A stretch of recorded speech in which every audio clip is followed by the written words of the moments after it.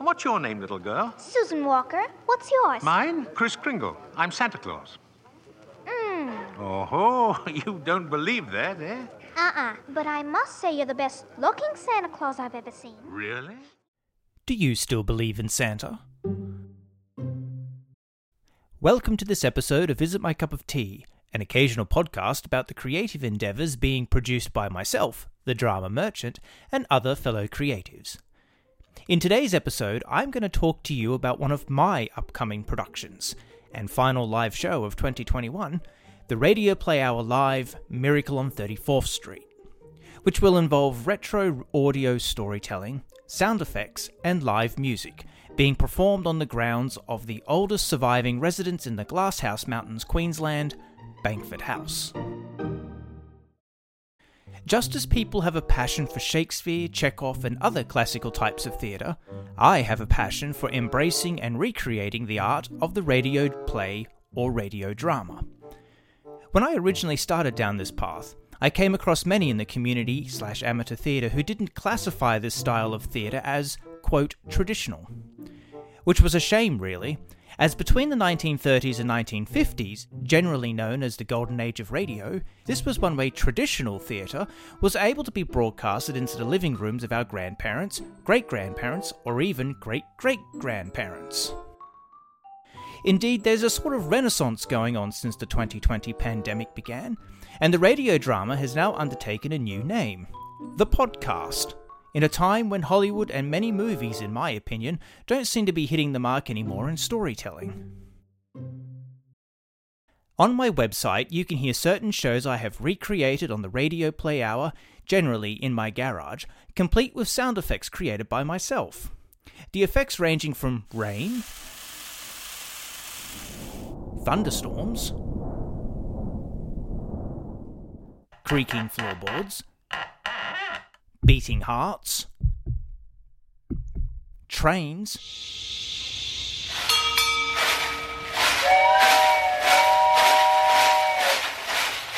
these are just to name a few, have all been recreated by using all sorts of things around the house. This is not to be confused with a Foley artist, but I'll get into that another time. With the exception of one sound effect and Be a Good Dog Darling, none of these effects or soundscapes I have created have been digitally altered in any way. I try to keep it that way. I have a ball creating sounds without having to alter any of them too much in post, and I found a certain flair for it. These recreations and other audio shows can be heard on the Drama Merchant website under Audio Theatre, and I'll be increasing their amount next year on the site. In many ways, I was inspired to create the Radioplay Hour from a memory I have as a boy, going on an old Movie World ride and tour in the early 1990s, where you got to visit a sound studio and a Foley setup and put the sound effects to Lethal Weapon 2. But instead of a sound studio or theatre, I wanted the audience to experience how our grandparents, great-grandparents, and great-great-grandparents were first entertained when radio was able to bring traditional theatre into the living room of millions. But I wanted to do it with a twist. My first radio play performance was at Gold Coast Little Theatre in 2008, I think, with Sorry Wrong Number, but since then I had some trouble with other local theatres not wanting to do this untraditional style of theatre. Fast track to 2016-2017, I took the show off the Gold Coast and performed A Christmas Carol and Around the World in 80 Days at the Pomona Museum on the Sunshine Coast, which was met with success on both parts. After all, a 1930s-1950s radio play broadcast is a piece of history. It was with thanks to the Nerang Community Association on the Gold Coast in 2017 that I was able to perform the Radioplay Hour as an at-home audio experience in a 1940s Queenslander house called Priest's House. This was also met with success when I began to involve a musical element to the show. In 2018, the Radioplay Hour met with another success with staging Little Women during the Anywhere Festival at Bankford House, and with the support of the team at Bankford and the Sunshine Coast Council, I have been performing the Radioplay Hour at this beautiful state heritage listed property and oldest surviving residence in the Glasshouse Mountains for about 2 years on and off. This year, I decided to do Miracle on 34th Street, which is based on the 1948 movie of the same name, which starred old-time Hollywood stars Maureen O'Hara, John Payne, Natalie Wood, and Edwin Gwynn as Kris Kringle. Are you really Santa Claus? Why, of course I am. What do you want for Christmas, little boy? I want a fire engine with a real hose that squirts real wet water, and I won't do it in the house, I'll only do it in the backyard, I promise. And I promise you'll get your fire engine. You see, Mama, I told you you'd get me one. That's fine. This charming, delightfully funny and captivating Christmas story takes place between Thanksgiving and Christmas Day in New York City, when an old man going by the name of Kris Kringle fills in for an intoxicated Santa in the Macy's annual Thanksgiving Day Parade. Proving to be a hit, he is soon appearing regularly at the chain's main store in Midtown Manhattan. But when Kringle surprises customers and employees alike by claiming that he's the real Santa Claus, it leads to a court case to determine his mental health and, more importantly, his authenticity. Miracle on 34th Street won 3 Academy Awards in 1948. Lux Radio Theatre, a classic radio anthology series, performed the show live for a listening audience on December 20, 1948, which is what this radio play is based on. This movie sits amongst my favourite Christmas classics, as it was well ahead of its time in regards to how Christmas has become an over-commercialised event, and the true meaning and spirit of Christmas has been forgotten. And don't get me started on whether or not children should be led into believing Santa Claus is real. As far as I'm concerned, he was a real man, and he had the name of Saint Nicholas. And his myth and legend should be kept alive, imaginative or not. As the character Fred Gailey says in the show, faith is believing in things when common sense tells you not to. It's not just Kris that's on trial, it's everything he stands for. Human kindness and love. With a radio set up in front of the staging area, you can choose to watch the behind-the-scenes take place and participate in the show. Or you can just close your eyes and listen. Either way, I found over time this has created an experience that is a fun, engaging use in performing live storytelling.